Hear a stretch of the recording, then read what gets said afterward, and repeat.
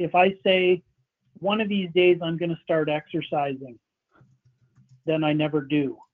But when I make a plan and set some goals, then it happens. And so I think sanitization can sometimes be the same way. Hello, this is the Canola Watch podcast. I'm Jay Wetter.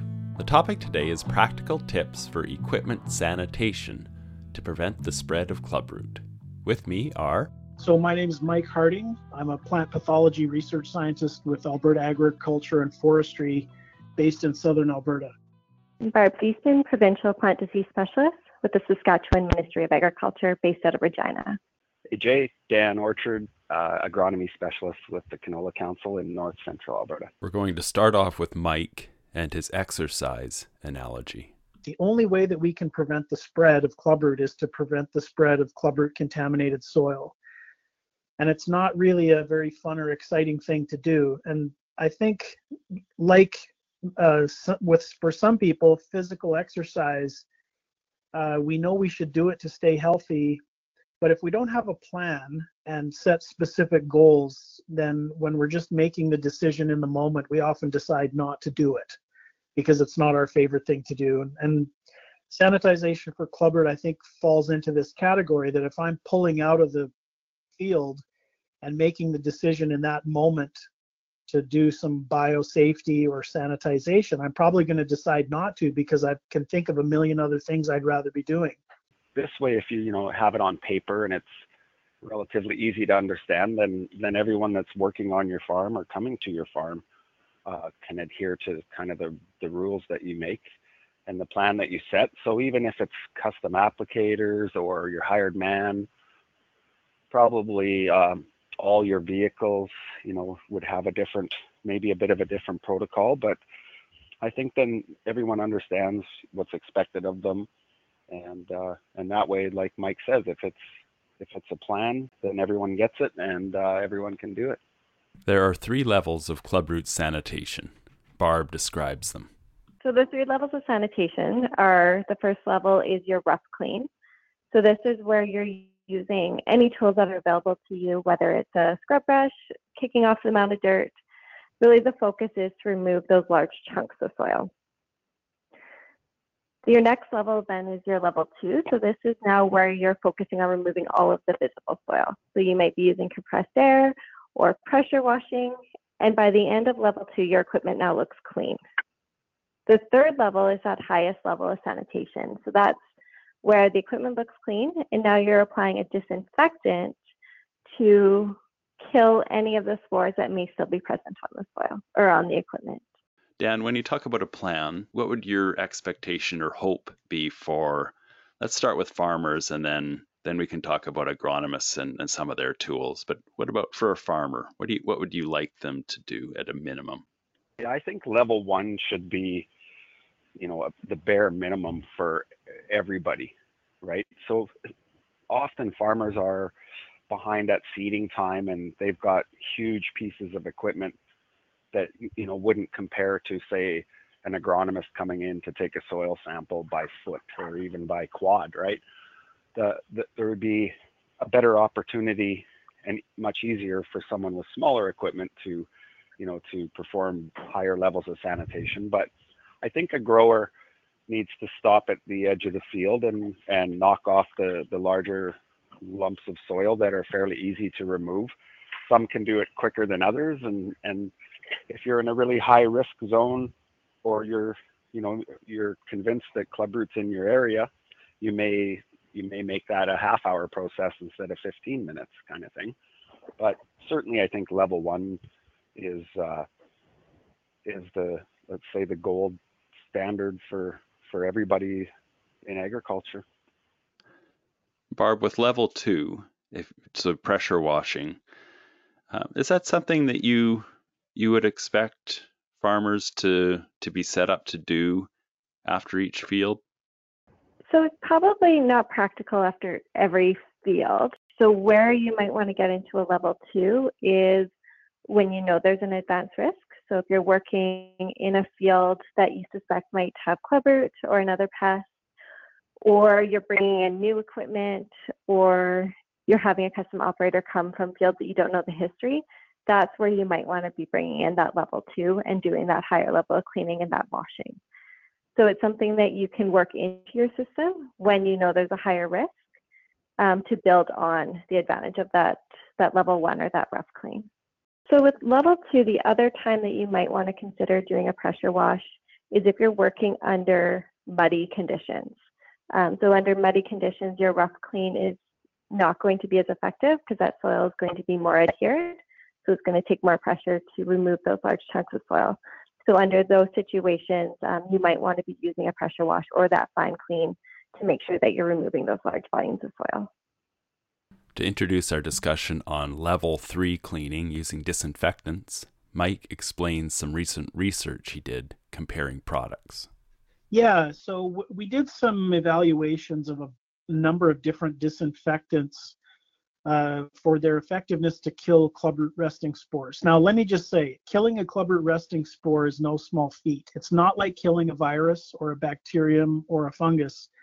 These resting spores are like really thick-walled resting structures that are very, very difficult to inactivate. And as a result, we have to use elevated levels of some of these disinfectants to get a good kill. So for example, with sodium hypochlorite bleach, we can inactivate viruses with less than 1% active ingredient. But with clubroot resting spores, we're at about 1.7% sodium hypochlorite or above to get a good kill. Now, the reason that bleach probably falls into the first choice is that, number one, it's really easy to get a hold of. You can buy it at supermarkets, drugstores, Canadian Tire, hardware stores, UFA. It's easy to get. It works really well at low concentrations, and it's not that expensive. And so for those reasons, it really kind of lines up to be the most effective and cost effective. However, it can be, it's quite corrosive. The bleach can be really hard, especially on steel and sensitive electronics or control systems and rubber.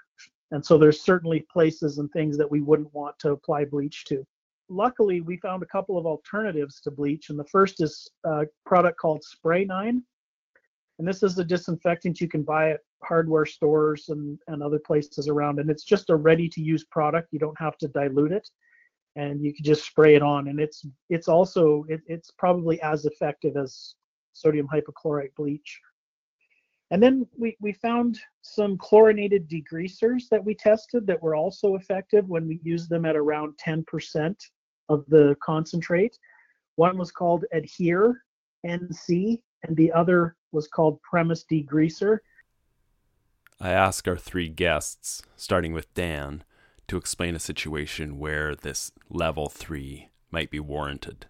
I think certainly if you know for sure that you've got a pretty heavily infested field, that often the easiest would be to save that till the very end, and then you have time to do a better job of cleaning that piece of equipment if it's not needed right away.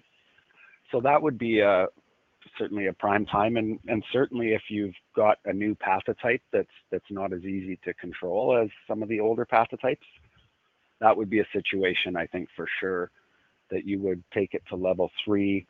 I think outside equipment coming in from areas that are higher risk, I think they also should be completely free of soil and dust and disinfected as well. So there would be some times where this would be needed, Jay, but it's not very often that this level would be done on a farm scale, like a farmer going field to field. I think the agronomists could be responsible to do this level of sanitation, though.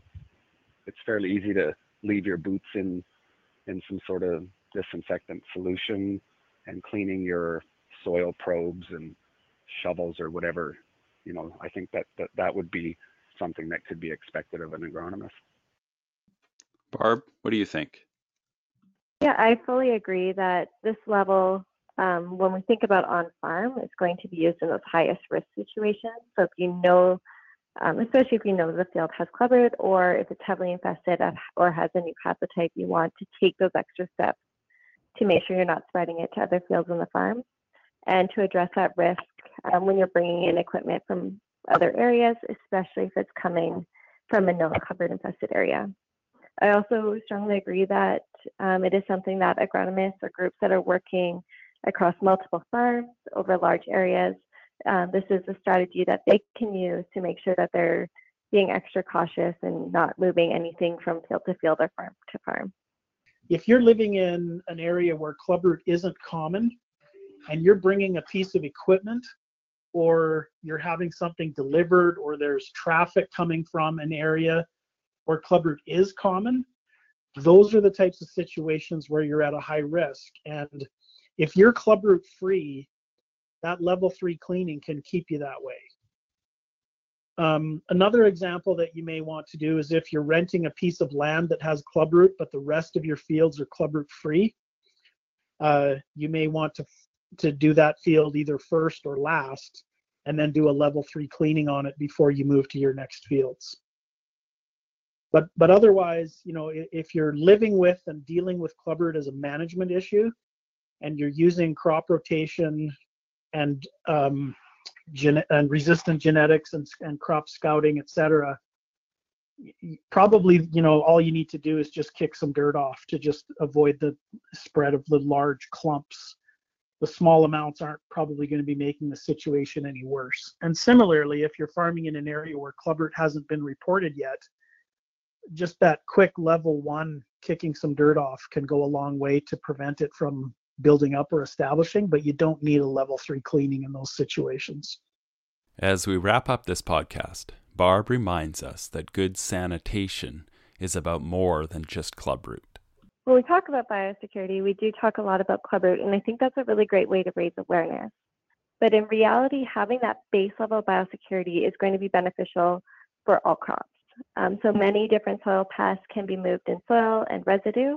So this includes things like invasive weeds, but also other soil-borne diseases, so soybean cyst nematodes, sudden death syndrome in soybeans, or Aphanomyces. So having that base biosecurity plan, or making sure that you're always including at least level 1 between every field, is going to go a long way in preventing the introduction or spread of those other pests as well. Thank you, Barb, Mike, and Dan. You can find out more about Mike's sanitation product study in the Prevent Clubroot section at clubroot.ca, which is part of our canola encyclopedia. I think, yeah, make a schedule, make a plan, stick to it the best you can, and be safe and be careful. I think when you're cleaning equipment, if you're crawling around underneath, it's important to be safe as well. For more canola agronomy tips, visit canolawatch.org. Canola Watch is a research-based agronomy service from the Canola Council of Canada in cooperation with the Provincial Canola Grower Associations, SaskCanola, Alberta Canola, and Manitoba Canola Growers. Finally, a special thanks to Dan Orchard for our new theme song. This has been a Canola Watch podcast. I'm Jay Wetter.